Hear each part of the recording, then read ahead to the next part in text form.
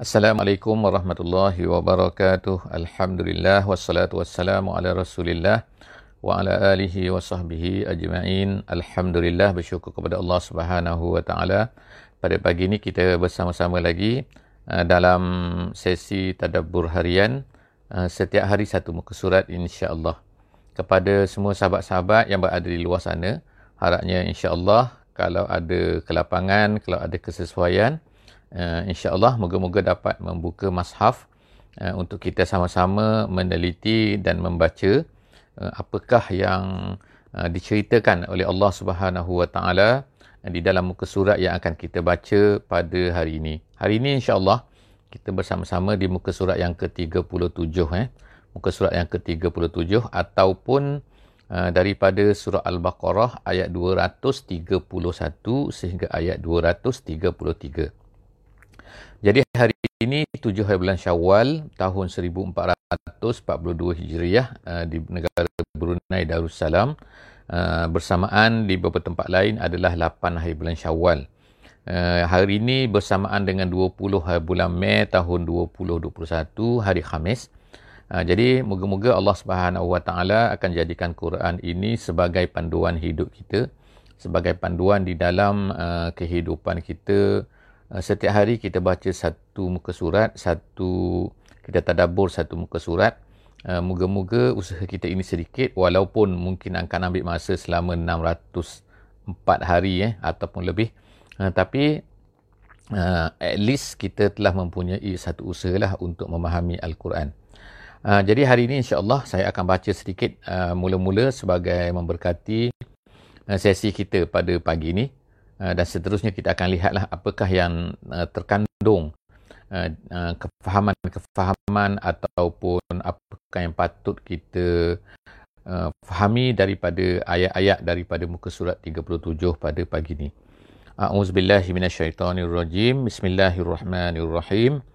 Wa in tallaqtumun nisaa fabalagna ajalahunna faamsikuhunna bima'rufin aw sarrihuhunna bima'ruf wa la tumsikuhunna diraran lita'tadu wa man yaf'al dhalika faqad zalama nafsah wa la tattakhizu ayatillahi huzwa wazkuru ni'matallahi 'alaikum wa ma anzala 'alaikum minal kitabi wal hikmah ya'izukum bih wattaqullaha wa'lamu annallaha bikulli syai'in alim.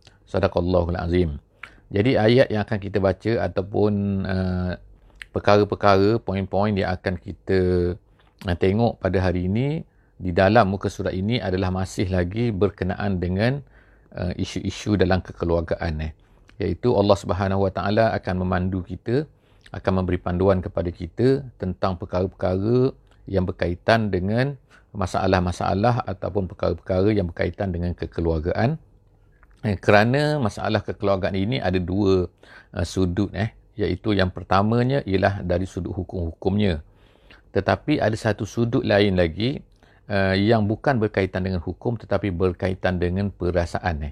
Jadi Allah Subhanahu Wa Taala yang menjadikan kita, menciptakan kita, dia lebih tahu apakah yang terkandung di dalam diri kita ini.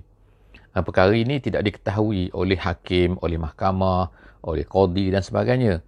Tetapi kita sebagai manusia ni mempunyai perasaan. Suami, isteri, dia ada perasaan di antara satu sama lain. Kadang-kadang dia benci, kadang-kadang dia suka, kadang-kadang dia selesa, kadang-kadang tak selesa. Jadi perkara ini Allah Subhanahu Wa Taala lebih tahu tentang diri kita, kerana itulah Allah Subhanahu Wa Taala menyentuh perkara-perkara ini kerana ia akan melibatkan perasaan-perasaan yang tidak dapat diketahui oleh manusia. Walaupun manusia ini membuat kajian psikologi dan sebagainya, tetapi manusia hanya mengetahui perkara-perkara luaran ataupun hanya melalui ujian-ujian berdasarkan kepada pengalaman. Tetapi Allah Subhanahu Wa Taala yang mencipta manusia ini, dia lebih tahu apakah yang dikandung oleh hati manusia. Oleh kerana itulah banyak kita lihat hukum-hukum yang berkaitan di sini adalah berkaitan dengan kadang-kadang hukum luaran, tetapi kadang-kadang juga adalah berkaitan dengan perasaan yang Allah Subhanahu Wa Taala nak pandu kita.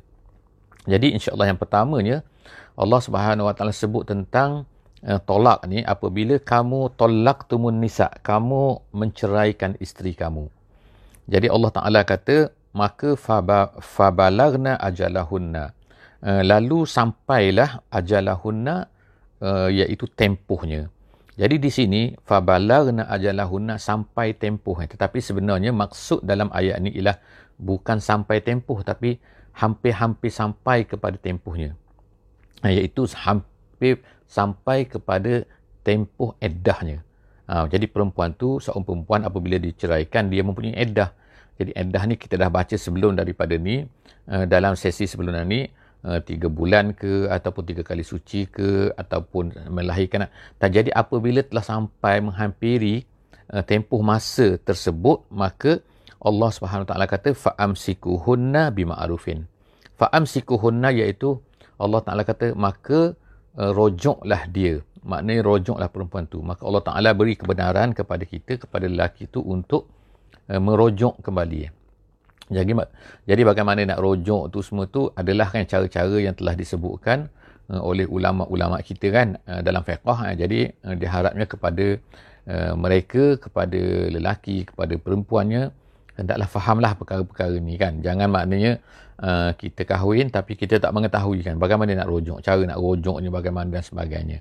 Jadi perkara ni saya tak akan ceritalah di sini kan, kerana ini kita hanya menceritakan sepintas lalu, bukan cerita tentang hukum setiap satu daripada ni. Jadi Allah SWT kata, fa'amsikuhunna, artinya ialah rojoklah mereka, bima'arufin, dengan ma'ruf. Maknanya di sini ialah dengan ma'ruf, artinya ialah dengan tujuan yang benar, dengan baik kan. Bukan maknanya ialah rojok tu dengan tujuan untuk memanjangkan tempoh. Tempoh apa? Tempoh eddah tu. Kerana ada orang yang berniat macam tu kan. Dia rojok kenapa? Kerana dia nak supaya lepas tu diceraikan balik. Jadi itu maknanya tidak ma'ruf kan. Diceraikan balik supaya apa? Supaya tempoh eddah itu akan berpanjangan. Sebab kalau dicerai sekali, kemudian ada tempoh 3 bulan, 3 kali suci. Kemudian lepas tu dia rojok sebelum habis, kemudian diceraikan balik. Jadi maknanya 6 bulan. Kalau nak jadi 3 kali tolak, 3 kali, maknanya akan jadi 9 bulan lebih kurang Jadi artinya itu adalah bukan ma'ruf bukan dengan baik lah artinya. Ataupun sarrihuhunna. Jadi Allah SWT kata, kamu ada 2 pilihan sekarang ni. Sama ada kamu nak ceraikan dia terus ataupun rojoklah kembali dia. Sarrihu artinya biarkanlah tamat tempoh iddah itu, dan kemudian bil ma'rufin, dengan bercerailah di antara kedua suami isteri itu. Kemudian Allah SWT kata, wala tumsikuhunna diraran. Jangan kamu tumsiku maknanya pegang, rojok artinya di sini, memegang, merojoknya untuk susahkan isteri itu, sebagaimana yang saya sebutkan tadi, iaitu untuk panjangkan tempoh tu. Diraran, dengan tujuan untuk menyakitkan isteri itu, memberi mudarat, menyakitkan, menyusahkan. Lita'tadu artinya ialah dengan memaksa, menyebabkan perempuan itu terpaksa. Terpaksa apa? Terpaksa maknanya dia kemungkinan terpaksa, kamu nak paksa dia supaya kalau kamu nak ceraikan juga, kamu bayarlah kan. Dipanggil tebus tolak dan sebagainya. Ataupun dengan tujuan untuk lita'tadu tu artinya untuk memanjangkan tempoh tu. Yang saya sebut tadilah kan, maknanya semua tu adalah tujuan-tujuan yang menyakitkan perempuan, adalah menyusahkan perempuan, yang itu adalah merupakan satu perkara yang dilarang oleh Allah Subhanahu Wa Taala di dalam ayat ini, lita'tadu. Wa man yaf'al zalika faqad zalama nafsah. Allah Taala kata siapa yang buat macam tu. Erti buat macam tu apa? Iaitu dengan keadaan dia tu merojok dengan sebab untuk menyakitkan perempuan tu, menyusahkan perempuan tu, maka dia sebenarnya Allah Taala kata dia telah menzalimi dirinya sendiri. Zalama nafsah. Allah Ta'ala menggunakan di sini sebagaimana kita sebut sebelum daripada ni, iaitu zalama nafsah, menzalimi dirinya sendiri. Kenapa? Kerana setiap dosa tu adalah merupakan kezaliman kepada diri kita sendiri. Walaupun kita nampak macam kita puas hati dan sebagainya, tapi ingat perkara itu sebenarnya adalah satu kezaliman, bukan kepada orang lain. Kita nampak macam kita buat zalim kepada orang lain, tapi sebenarnya adalah zalim tu kepada diri kita sendiri. Seterusnya Allah Ta'ala kata selepas daripada tu, wala tattakhizu ayatillahi huzwa. Jangan kamu mengambil ayat Allah. Ayat Allah di sini artinya hukuman yang telah ditetapkan oleh Allah Subhanahu Wa Taala sebagai huzwa. Ada 2 bacaan di sini, huzwa ataupun huzuan. Huzwa ataupun huzuan. Jadi dua-dua tu adalah qiraat, bacaan yang betul, tapi maksudnya adalah jangan menjadikan hukuman Allah ni. Memang kalau orang tu nak mengambil hukum yang telah ditetapkan oleh Allah tu untuk menyakitkan orang lain, kadang-kadang boleh sebagai helah dan sebagainya kan. Jadi di sinilah Allah Subhanahu Wa Taala kata, janganlah kamu jadikan apa-apa yang ditetapkan oleh Allah Subhanahu Wa Taala itu sebagai perkara yang dipermain-mainkan, untuk mempermain-mainkan orang lain dan sebagainya. Wazkuru ni'matallahi alaikum. Allah Taala kata, ingat balik kan nikmat Allah yang Allah Taala berikan kepada kamu, iaitu Islam tu. Nikmat sini maknanya Islam. Islam yang Allah Taala berikan kepada kamu. Wa ma anzala alaikum minal kitab wal hikmah. Dan juga nikmat lagi apa dia? Nikmat Islam satu, dan juga Allah Taala telah berikan kepada kamu Alkitab. Alkitab tu iaitu Quran. Allah Taala beri kepada kita kan Quran. Itu adalah satu nikmat. Dan kemudian seterusnya Al-Hikmah. Al-Hikmah ni ada dua pandangan lah. Yang pertama kata maksud hikmah di sini adalah hukuman-hukuman yang telah ditetapkan oleh Allah Subhanahu Wa Taala tu, ataupun juga ada yang mengatakan, ulama katakan bahawa hikmah di sini maksudnya adalah sunnah. Jadi maknanya Allah Ta'ala dah kirimkan Rasul, Allah Ta'ala dah berikan Alkitab, Allah Ta'ala dah berikan Islam kepada kita. Sepatutnya kita ingat nikmat Allah Ta'ala tu banyak kepada kita. Tiba-tiba kita nak mempermain-mainkan pula dengan ketetapan-ketetapan yang telah diberikan oleh Allah SWT untuk menyakitkan orang lain. Ya'izukum bih, Allah Ta'ala kata, Allah ingatkan kamu supaya kamu ni bersyukur. Allah mengingatkan kamu supaya dengan benda-benda ni semua ni, supaya kamu dia bersyukur kepada Allah. Wattaqullah, bertakwalah kamu kepada Allah. Wa'lamu annallaha bikulli syai'in alim. Ingatlah, ketahuilah bahawa Allah Ta'ala ni tahu semua perkara.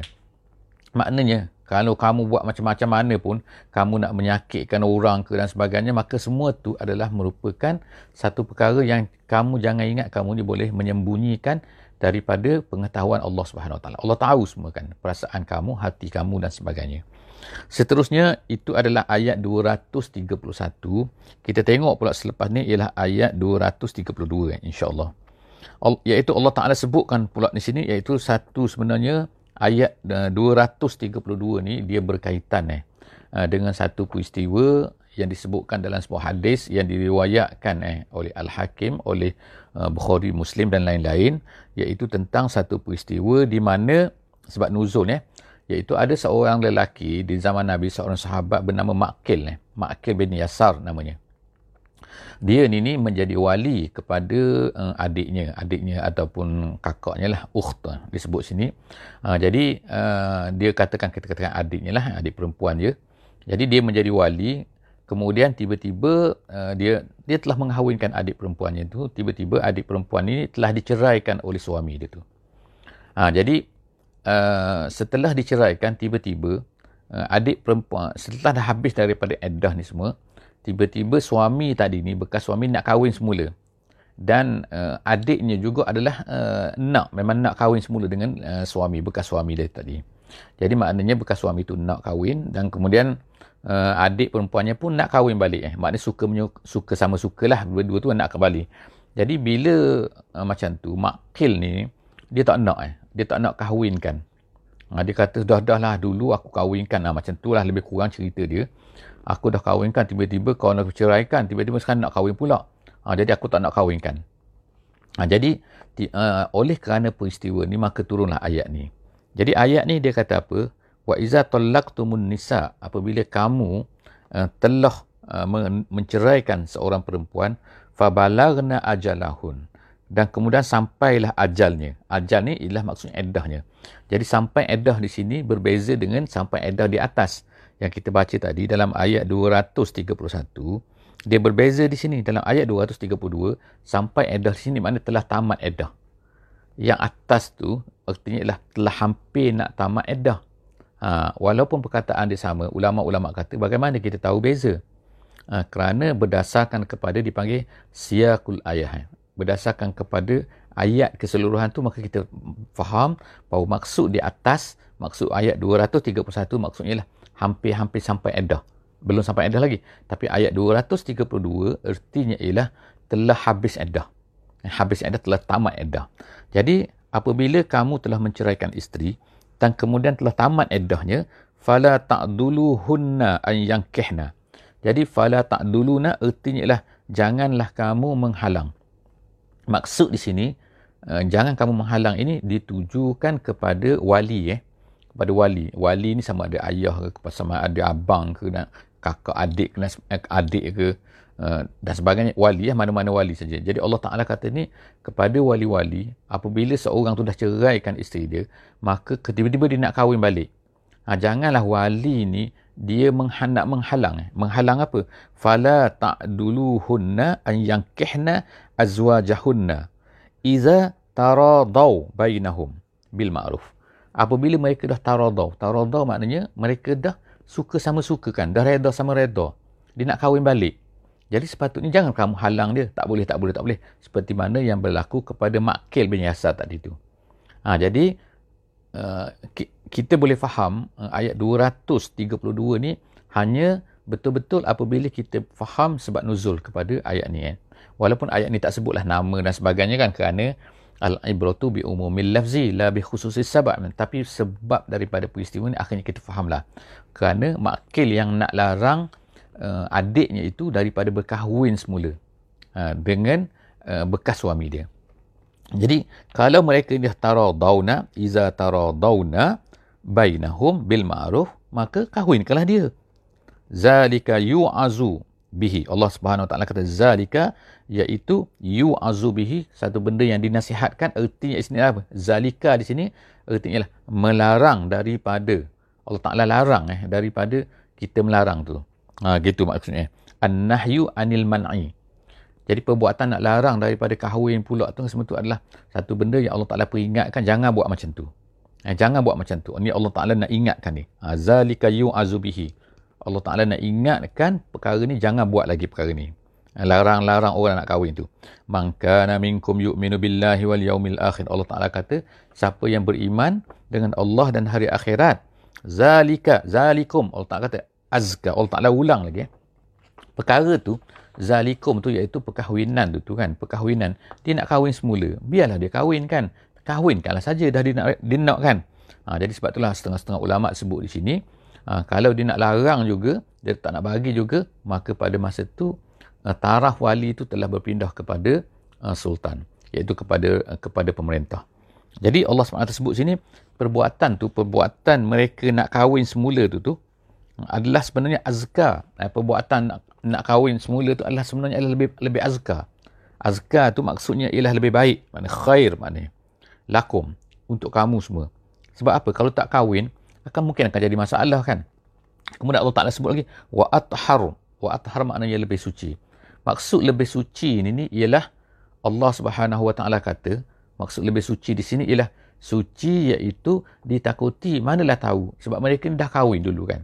Jadi dah kahwin, dah kenal, ada hubungan, tiba-tiba kita halang kan. Kita halang mereka ni daripada nak kahwin semula.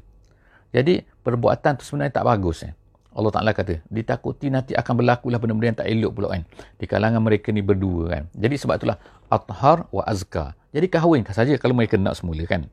Wallahu ya'lamu wa antum la ta'lamun. Allah Ta'ala lebih tahu apa yang ada dalam hati manusia, apa yang paling baik untuk manusia. Jadi oleh kerana itulah maka kita ni kan sebagai wali, janganlah ikut perasaan. Ikut perasaan apa? Dulu aku dah pergi kahwin, sekarang dah kahwin, tiba-tiba cerai balik, lepas tu nak kahwin balik. Jangan kahwin lah. Itu perasaan manusia kan. Jadi Allah Ta'ala kata perbuatan macam tu adalah satu perbuatan yang tak bagus. Jadi oleh kerana itu kahwinkan. Kalau dia nak kahwin, kahwinkan semula. Azka wa athhar. Wallahu ya'lamu wa antum la ta'lamun. Allah Ta'ala ulang sekali lagi di sini kan. Sebelum daripada ni, dalam masalah kita, dalam masalah peperangan, Allah dah sebut dah. Kan? Jadi sekarang ni Allah Ta'ala sebut lagi. Iaitu apa? Allah Ta'ala lebih tahu, awak semua tak tahu. Kita semua tak tahu sebagai manusia ni kan. Kita hanya tahu yang luaran saja. Kita kadang-kadang ikut perasaan saja. Allah Ta'ala lebih tahu. Seterusnya dalam ayat, insya-Allah ayat 233, ayat yang terakhir. Tapi agak panjang sikit di dalam di dalam muka surat ni dan tentang ni, iaitu sekarang ini ialah berkenaan dengan penyusuan anak. Kes menyusu sama ada diceraikan, sama ada tak diceraikan ke, tapi kalau seorang perempuan itu contohnya lah diceraikan, jadi tiba-tiba dia ada anak yang sedang masih menyusu kan. Jadi Allah Ta'ala sebutlah di sini kan, bagaimanakah cara nak mendengar, cara nak menyusu, siapa yang kena bayar kan, dan sebagainya. InsyaAllah kita akan tengok di sini kan. Allah SWT sebut sini, wal walidatu yurdi'na auladahunna haulaini kamilain. Wal walidat sini ialah ertinya adalah ibu. Allah Ta'ala kata yurdi'na menyusukan dan ibu-ibu menyusukan. Jadi di sini dalam bahasa Arabnya dia adalah khabar, dia menceritakan, nak memberitahu ibu-ibu menyusukan anak-anaknya. Tetapi ulama-ulama kata sini bukan maksudnya khabar maknanya nak memberitahu saja ibu-ibu akan menyusukan anak, bukan. Tapi dia sebenarnya lebih liyurdi'na gitu. Liyurdi'na artinya lah ibu-ibu hendaklah, iaitu suruhan sebenarnya dalam ayat ni.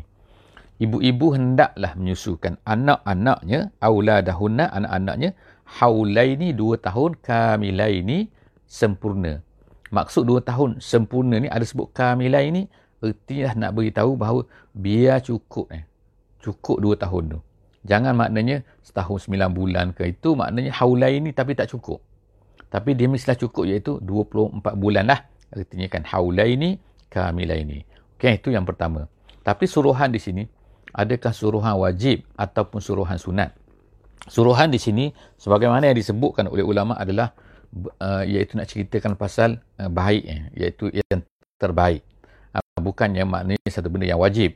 Sebab disebutkan lagi dalam ayat-ayat di bawah ni ialah tak mengapa kalaulah tak cukup tu. Jadi secara langsungnya ulama-ulama memberitahu bahawa mengatakan bahawa ini menunjukkan bahawa yang terbaik, bukannya makna wajib. Walaupun ada ulama-ulama yang mengatakan macam tu. Jadi yang terbaiknya ialah 2 tahun penuh. Kemudian liman arada an yutimmar radha'ah. Jadi Allah Taala kata bagi orang-orang yang nak menyempurnakan. Jadi daripada sinilah ulama kata bahawa bahawa itu yang terbaik bagi orang yang nak. Jadi ada ulama pula yang mengatakan bahawa tak boleh menyusukan anak lebih daripada 2 tahun berdasarkan kepada liman arada an yutimmar radha'ah. Itu pandangan-pandangan ulama lah kan. Tapi ada pandangan kata tak mengapa. Nak lebih pun daripada 2 tahun tak mengapa. Tapi ada kata tak boleh. Tapi Allah Subhanahu Wa Taala sebutkan kat sini ialah maknanya yang cantiknya ialah 2 tahun. 2 tahun cukup dan kemudian selepas tu berhentilah.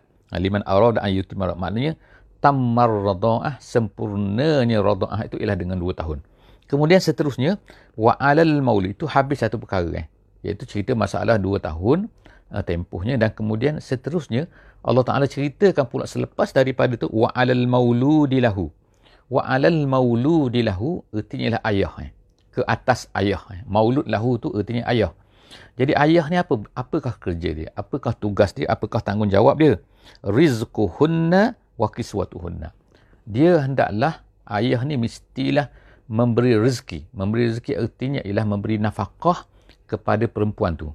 Perempuan tu sama ada dia ni bercerai ke, sama ada tak bercerai ke, maka dia mesti memberi nafkah wa kiswatuhunna, dan memberi pakaian. Jadi mana ada 2 tanggungjawab suami lah kepada isteri dia yang sedang menyusukan anak tu. Iaitu apa? Iaitu mesti makna selama 2 tahun tu maka dia kena buat benda ni.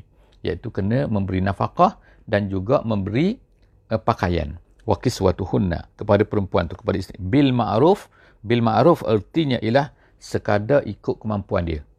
Maknanya kalau suami tu kaya mungkin lain pula. Suami tu miskin lain pula. Iaitu bil ma'ruf. Maknanya tak adalah satu standard yang tertentu ke.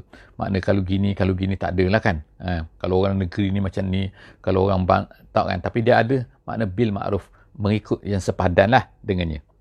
Kemudian la tukallafu nafsun illa wus'aha. Allah Ta'ala kata, dan tidaklah dibebankan seseorang itu melainkan ikut kemampuannya. Maknanya sini apa?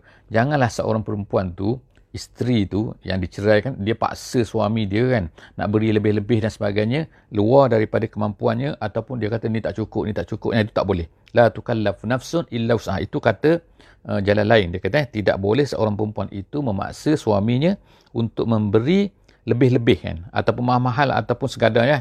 Jadi dia kata ikut sekadar yang kemampuan suami sudah kan. Lepas tu la tudarra walidatun biwaladiha, Allah Ta'ala kata. Dan kemudian tu la tudarra, iaitu apa? Dalam ayat ni maksudnya ialah Allah Ta'ala sebut iaitu seorang suami pula kan, la tudarra walidatun biwaladiha. Seorang suami tu tidak boleh menyakitkan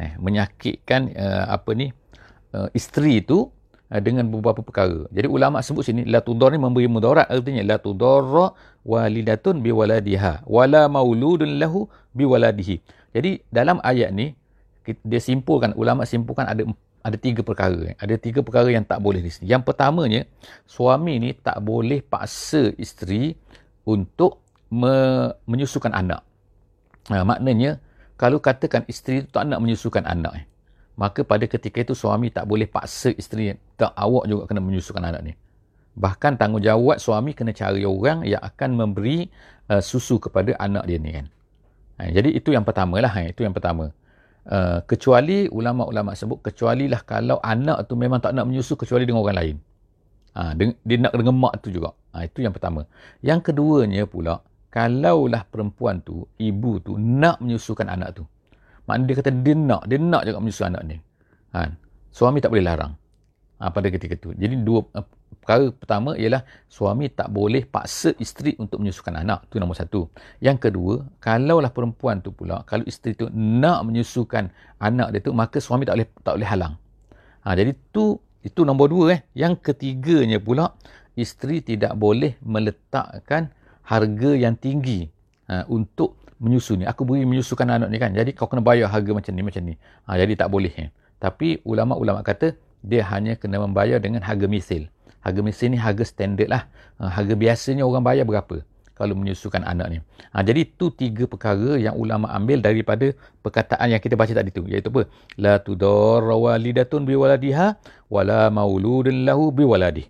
Maknanya anak tu, seorang ibu tu, seorang suami tak boleh memaksa isterinya atau bekas suami isteri dia untuk memaksa menyakiti isteri dia tu kerana disebabkan oleh anak tu. Dan juga begitu juga, isteri tak boleh memaksa ataupun mengenakan satu harga yang tinggi ke atas suami dia. Iaitu kan, wala tu kan, la mauludun lahu biwaladi. Jadi Allah SWT sebut sini, semua ni kan, sama ada ibu ke, sama ada anak ke, semua tu digunakan ialah ibunya, anaknya. Jadi maknanya dikaitkan dengan anak tu. Nak menunjukkan apa? Itu ulama kata untuk istiqtaf. Iaitu apa? Untuk menunjukkan bahawa sebenarnya anak kamu ni, ini anak kamu bersama kan. Maknanya ini bukan anak orang lain. Ini anak kamu, ini anak lelaki ni, ini anak kepada suami, ini anak kepada ibu kan. Kenapa kamu ni kan sampai nak marah-marah, sampai nak bergaduh, sampai nak... Jadi kesian kepada anak ni kan, supaya rasa kasih sayang kepada anak. Sebab tu Allah Ta'ala gunakan perkataan mauludun lah biwaladihi walidatun biwaladiha. Seterusnya habis ke situ, kemudian seterusnya masuk pula wa alal warisi mislu zalik. Wa alal warisi mislu zalik, dan kalau ikut terjemahannya maksudnya ialah dan begitu juga ke atas waris perkara yang sama. Maksud dia macam tu kan. Jadi apa maksud dia? Itu terjemahan dia. Dan ke atas waris perkara yang sama. Iaitu ulama sini ada dua pendapat lah. Pendapat yang pertama yang masyhurnya ialah begini. Dia kata iaitu kalaulah katakan ayah tu mati. Ayah tu mati kan. Jadi budak ni masih kecil. Bila budak ni masih kecil, ayah tu mati, maka automatik budak ni akan dapat pusaka daripada ayah dia tu. Jadi maknanya ni, maka bolehlah orang yang menjaga pusaka ni mengambil duit daripada budak ni untuk membayar harga untuk menyusukannya anak tu, anak damik tu, anak kecil tu. Jadi anak kecil tu dia ada harta kerana peninggalan ayah dia, maka harta dia tu, orang yang menjaga pewarisan tu menjaga harta budak ni, maka dia boleh ambil harta budak ni untuk membayar harga penyusuan dia tu. Itu satu pendapat lah. Satu pendapat lagi kata, kalaulah bagaimana? Kalau budak ni, ayah ni memang tak tinggalkan apa-apa, tak ada harta, maknanya budak ni jadi ke atas warisnya, iaitu orang-orang yang lain ini. Iaitu orang-orang yang lain selain ayah dia dah meninggal. Jadi maknanya seperti bapa saudaranya lah, mestilah membayar kepada perempuan tadi tu, bekas isteri tadi tu, bayaran penyusuan anak ni sehingga sampai kepada 2 tahun. Jadi itulah dua pendapat. Jadi itu maksud wa alal warisi mislu zalik. Seterusnya, fa in arada fisalan an taradin minhuma Seterusnya ialah, dan jika sekiranya, ni kes lain pula. Kes apa? Jika sekiranya suami isteri tadi ni kan, dia nak katakan fisalan. Kedua-duanya nak fisalan. Fisalan ni artinya nak berhenti daripada menyusukan anak tu. Maknanya sepatutnya 2 tahun. Tapi kadang-kadang tak apalah kan. Kadang-kadang kerana kesihatan ke, kerana tak ada susu ke, kerana miskin ke kan. Jadi nak berhenti. Jadi kedua-duanya bersetuju, iaitu suami bersetuju, ataupun bekas suami setuju, bekas isteri bersetuju, maka kita berhentilah. Tak cukup 2 tahun, kita cukup 3 bulan dah berhenti. Berhenti apa? Fisalan. Fisalan artinya fitaman. Fitaman tu dalam bahasa Arab ialah maknanya ialah berhenti menyusu. Jadi kalaulah kedua-duanya ingin nak memberhentikan penyusuan untuk anak tu sebelum dari sampai 2 tahun tu, antaradin, secara taradin, makna secara suka-suka kan, sama suka, minhuma daripada keduanya, watasyawurin, dan setelah daripada berbincang, maka fala junah alaihima, maka tak mengapa. Sebab itulah ulama sebut tak mengapa kalau kurang daripada 2 tahun. Dan yang atas tadi tu, yang kita baca tadi tu, wal walidatu yurdina auladahunna haulani kamilain tu, itu sebenarnya adalah anjuran yang bukanlah wajib. Kenapa? Kerana disebutkan di bawah tu, fa in arada fisalan antaradim minhuma wa tashawurin fala junaha alaihima, maka tak mengapa, Allah Taala kata. Seterusnya, wa in aradtum an tastardi'u auladakum fala junaha alaikum. Tapi kalaulah suami tu pula dia nak juga kan, nak juga perempuan tu dah tak nak lah kan, tak nak menyusu, perempuan tu tak ada susu dan sebagainya, maka tapi lelaki tu nak juga anak dia tu menyusu sampai 2, maka Allah SWT kata fa in aradtum an tastardi'u auladakum, kamu nak juga menyusukan anak kamu selama 2 tahun, fala junaha alaikum, maka tak mengapa. Tapi iza sallamtum ma ataitum bil ma'ruf, tapi hendaklah kamu bayar. Maknanya cari orang yang akan menyusukan anak tu dan kamu bayar kepada dia. Bayar upahnya lah maksudnya kan. Bil ma'ruf, dengan harga yang ma'ruf, iaitu dengan harga misil, iaitu harga yang kita sebutkan harga yang setanding, sebaya, standard dengan apa yang digunakan oleh orang biasa. Wattaqullaha wa'lamu annallaha bima ta'maluna basir, dan hendaklah kamu takut kepada Allah, ketahuilah bahawa sesungguhnya Allah Ta'ala itu amat melihat segala-galanya apa yang kamu lakukan. Jadi masya-Allah, setakat itu sajalah, walaupun nampak macam kan kita nampak complicated sikit lah kan, hukum kan, banyak hukum sebenarnya dalam ayat ni. Keseluruhan muka surat 37 ni adalah menceritakan tentang kekeluargaan, tentang menyusukan dan sebagainya. Jadi moga-moga Allah SWT dah ceritakan kepada kita ni, kita dapat panduan. Kerana apa? Kerana apabila Allah Ta'ala sebutkan satu perkara di dalam Al-Quran ni, artinya ialah perkara itu adalah penting, maka kalau tak penting Allah Ta'ala tak sebut kan, tak akan sebut. Jadi oleh kerana itulah, maka sama-samalah kita belajar, sama-sama kita faham. Moga-moga Allah Ta'ala akan sentiasa menjadi pemandu kita kan. Quran menjadi pemandu kita dalam kehidupan kita. Moga-moga kita tidak akan tersasar, lari daripada apa yang telah ditetapkan oleh Allah Subhanahu wa taala. Aqulu qauli hadza wa astaghfirullahal azim li wa lakum. Wassalamu alaikum warahmatullahi wabarakatuh.